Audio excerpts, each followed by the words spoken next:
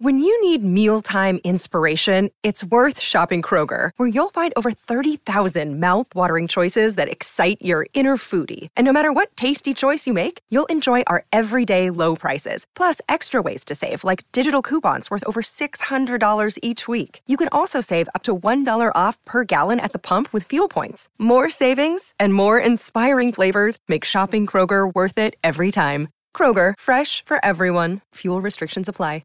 630 CHED Inside Sports with Reed Wilkins. Weekdays at 6 on 630 CHED. It is now 8-1 Boston leading New Jersey in the last minute of the second period. They have blown this one open. What do we have here? Marchand has a couple. Jake DeBrusk got his 18th. Taylor Hall got his 16th. 5-3 Maple Leafs leading the Jets at the start of the third. 3-0 Panthers leading Chicago early in the third. 12 minutes left. Islanders leading the Blue Jackets 3-2. 2 minutes into the third period, Carolina leading Montreal 3-0. Shots were 42-19 for the Canes. After the first period, Penguins and Wild tied 1-1. Kings and Flames just getting underway. Sharks and Avalanche just getting underway. And in about an hour, it's the Stars and the Ducks. U of A Golden Bears beat Acadia 7-0. To win their quarterfinal at the University Cup. They will play St. FX in the semi on Saturday. Oilers tomorrow against the St. Louis Blues. 5:30 face-off show game at 7 here on 630 CHED as the Oilers try to win their 9th consecutive home game. Oilers defenseman Brett Kulak will be on a little bit later on the show. I got to sit down with Brett after the Oilers optional skate and meetings today at Rogers Place. So I had a good chat with Brett, and we'll get to that between 7:30 and 8 as I welcome Derek Van Diest from Post Media to Inside Sports. Hey, Derek, just had Raffi Torres on the show. You would have been covering the team when Raffi was here. What do you remember about him? Yeah, Raffi I remember him. He was a big difference maker in that 2006 playoff run. He had that big hit on, I can't remember the Shark now. I think it was in one of the game 2 or game 3 that kind of turned the series around for the Oilers. And, Raffi was a guy that, played straight lines and go through people. He was actually quite an effective player for a few years here with the Oilers. So, yeah. Hope he's doing well. Yeah, he's doing well. Spoke very highly of his time here. I asked him a little bit about how it all ended, and he said, well, it wasn't just that he got that long suspension, but he said his knees were kind of not allowing him to keep up with the game as well. But, I mean, I know he kind of got a lot of bad press late in his career because of the suspensions.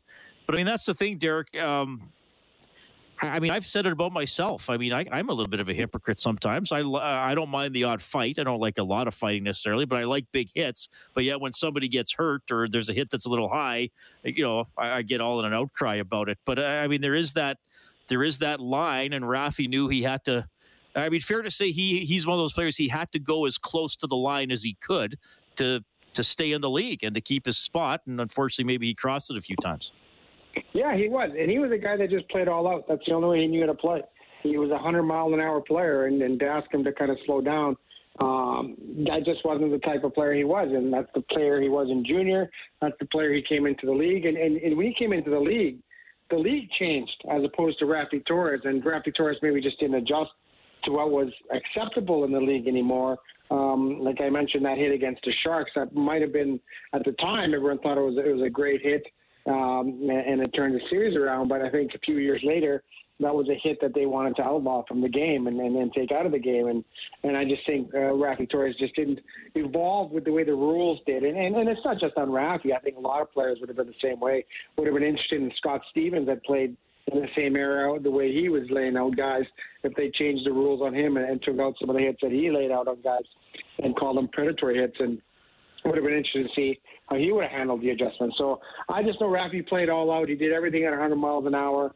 And when you have a guy like that and you're asking him to slow down, it's tough for a guy to do because that's all he's ever done. And you got to play in straight lines, and it would skate through you. If you were in his way, he would skate through you.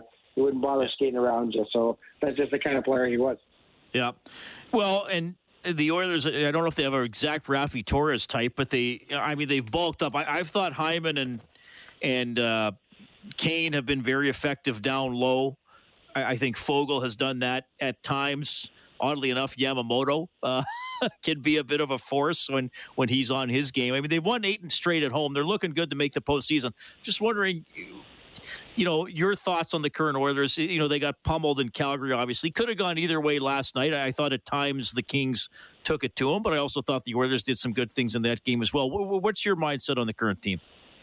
Well, I think the sign of a Kane kind of changed things around, and I think even the most optimistic Oilers fan didn't project Evander Kane to come in and do the things that he's doing right now. And you're looking at a guy that you basically a top 6 forward, big, strong guy. He brings that grit. He brings that energy. He brings that level of playing on the line, kind of like Rafi Torres did back in the day. But he's got the hands and the skill to go with that. And I think bringing a guy like that in really kind of solidified that top 6, in my opinion. And now the parts are interchangeable a little bit when it comes, but I think it really kind of took the Oilers to that next level when it came to their forward group. And I think a lot of guys, then you slot guys like Yamamoto in the right place, Puljujarvi in the right place, and I think that's benefited them as well. But to me, the big turnaround was bringing Evander Kane in. I thought that it was a move that a lot of people questioned just because of what happened with Kane off the ice. On the ice, everyone knew he was a good player. Whether or not he could still be that kind of effective energy player that can chip in and score a lot of goals, that was the question. And I don't think anyone could have anticipated he'd be this effective this quickly for the Edmonton Oilers. And I think that's one of the reasons, I think, for the kind of turnaround after Todd McLellan left. And, of course, the job Jay Woodcroft has done. He's done a good job of getting the most out of some of the guys that he knew really well in the American Hockey League. And he knew how they work and what they take and how to slot them in certain places. So I think it all kind of came together here for the Edmonton Oilers, and I thought it was a good game last night. I thought they were outplayed for stretches, yes, but Mikko Koskinen, I thought, played well. He had 41 shots, and this is a guy that obviously a lot of people aren't sure about, even on the run that he's on right now, aren't sure about Mikko Koskinen. But I think the Oilers are starting to put it together, and if they can kind of stay the course and play that effective. They don't have to be a shutdown team, but they do have to be responsible defensively, and you can see what happens when they're not responsible offensively. They give up 9 goals in Calgary and get blown out there in the third period. So I think it's arrow up, as Tom Rennie used to say when he was here, and it's going to be a very interesting postseason here at Edmonton. All right, Derek Van Diest joining us on Inside Sports. And, of course, last night you had the interesting role of also watching the soccer game and writing about the soccer game. Because I'll tell people behind the scenes, I asked you to come on during the intermission, and you were like, Reed, we'll do your show tomorrow because I got a lot going on. So thanks for coming on tonight. First of all, Canada's lost to Panama. Like I had De Rosario on my show, and I heard some other people say, well, Canada still needs to win that game, so they're in pot 3 instead of part 4 for the World Cup. They lost 1-0. Did they play poorly? Did they lose subs? Did they not have as much energy because they knew they were already in? Like, tell us about last night's match. Well, I think there was a lot of factors into last night's match, and I think we should first explain the pot system here, how it works. The World Cup draw is tomorrow, and basically it's a weighted draw. They don't want all the best teams in one group. It's 8 groups of 4 teams, and it's a weighted draw. So they have 8 ranked teams. That each of those ranked teams are in pot 1. And they will kind of be at the top of their respective groups, and however they're drawn. Qatar is in there not because they're one of the best teams in the world. It's just because they're the hosts, and the hosts. The tournament is always better the farther the hosts go. So the hosts are going to get a break, and they're going to be a ranked team. So then they have and these rankings are based on the Coca-Cola World FIFA rankings that they have. They have kind of a point system that they use, wins, losses, weight of opponent type thing.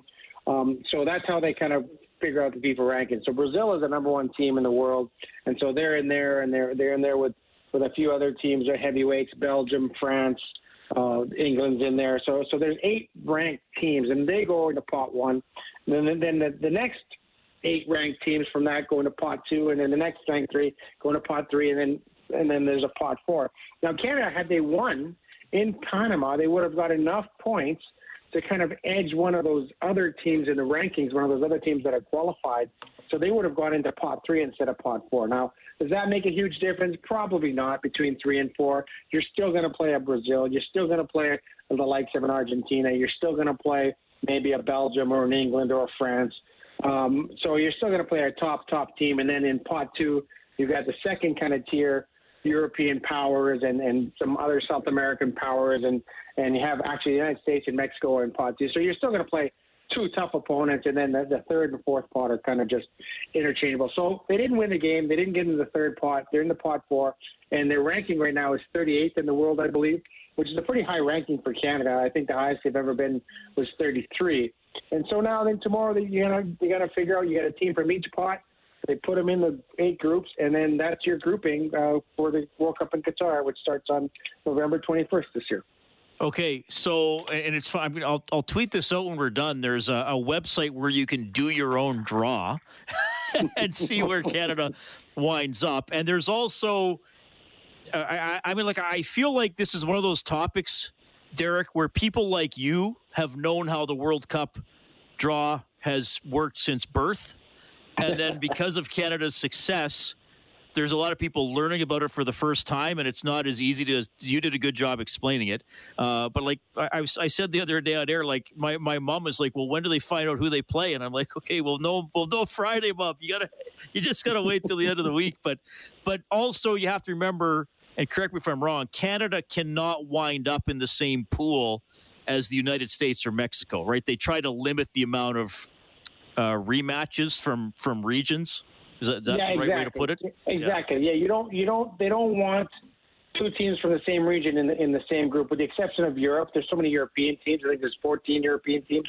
So you can't have more than 2 European teams in a group, and you can't have more than the 1 team from each region, for example. So there's 5 African teams. So all the African teams will be in different groups. There's 4 South American teams, maybe 5, depending on a continental playoff. So you want each South American team will be in their own group. The Asian teams will be in their own group, and then CONCACAF teams will be in their own group. And so when they start pulling these pots out, and basically they're just little balls, and they open the balls, and then there's names of the teams there. When they start pulling these names out, they really have to. You look at the board, and if, for example, let's say I'm a European team and I'm Denmark, for example, and they said Denmark is drawn in to Group A, but if Group A already has France and another European team, then Denmark will move over to the next group. So it gets kind of complicated and a little convoluted, but they do a good job with the draw. It's a spectacular show. The draw draws billions of people because everyone wants to see who's playing who. Everyone wants to see who England's going to play in their group, who Brazil's going to play, who Argentina, and all those groups. So it's quite entertaining, and they do put it's quite a big spectacle that they expect to put out tomorrow morning. It's 10 a.m. our time, I think. 10 a.m. our time. I think there's a pregame show on TSN that starts at 9. Oh, wow. So they'll kind of set it up. They'll explain it all, because there is a lot of explaining. Like, you're right, Reed. If you don't understand how this works, then it can get just so convoluted and confusing. But I think they do try to break it down and see what happens. And John Herdman is not in Qatar. I talked to him about that.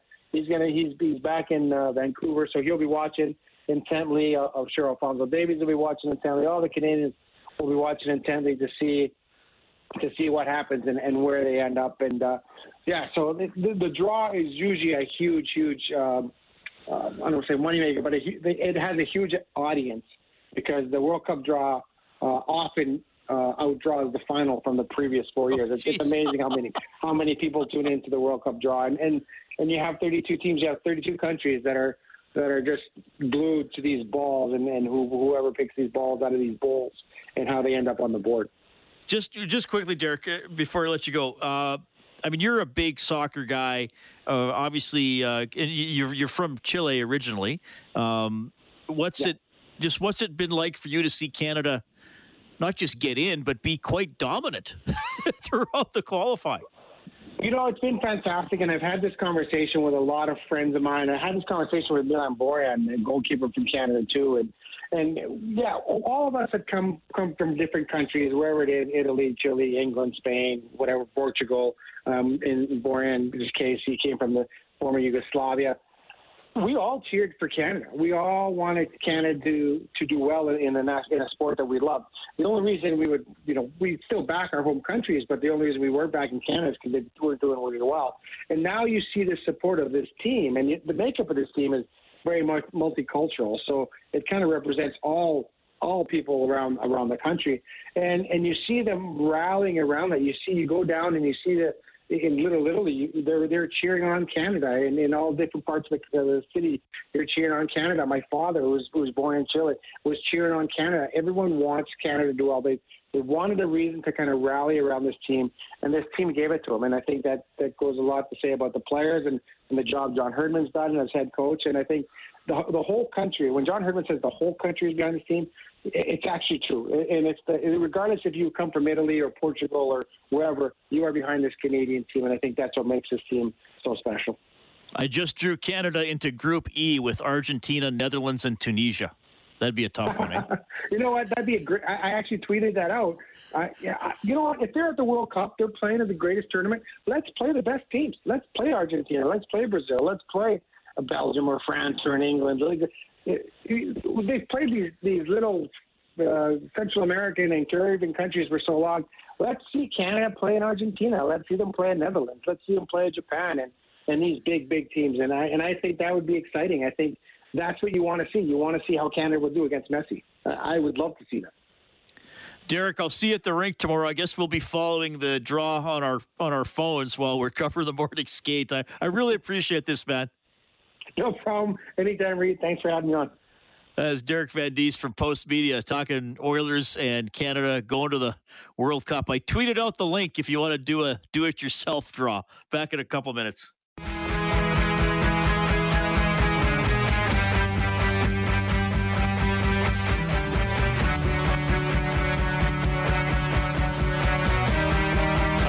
Quickly go here to the Certainty Hotline, 780-496-0063. Ron from Red Deer would like to check in. Hey, Ron. Hey, Reed. How you doing? Well, I bet you're all excited because Mooner was on the show and he's in California. Yeah, love him. What's going on? So, listen, I was at the game, the Detroit series, and this is a story that was never reported. Stevie Yzerman was standing in the hallway looking at the ice because that was his last game. And literally, Reed, the fans saw him standing. I'm tearing up a bit because it was and then they started going, Stevie, Steve. And the fans just knew it was his last game. And Stevie Yzerman came out, did the stick, and it basically said, thank you. The coolest experience, it was such an amazing, he was standing in the hallway looking at the ice, knowing it was his last game. That was after the game, after the Oilers eliminated them? Yes. Oh, wow. No, I hadn't heard that before. No, yeah. No one knows about this story. I was there. I was literally, and, the fans just called him out and just started going, Stevie. And he literally just because Edmonton knows hockey, and we called him out, and he did a skate around, put his stick up, basically said thank you, and it was the coolest experience. No one knows the story, but unless you were there, it was so cool. Yeah, that's awesome, Ron. Thanks for sharing that, man. Hey, enjoy the game tomorrow. You know it. All right. That is Ron from Red Deer checking in. Nice story from 2006 after the Oilers eliminated the Wings in the first round. We still got Oilers defenseman Brett Kulak coming up. Edmonton Stingers getting ready for another basketball season. They're the back-to-back champs. That's all ahead. Inside Sports on 630 CHED. 630 CHED Inside Sports with Reed Wilkins. Weekdays at 6 on 630 CHED.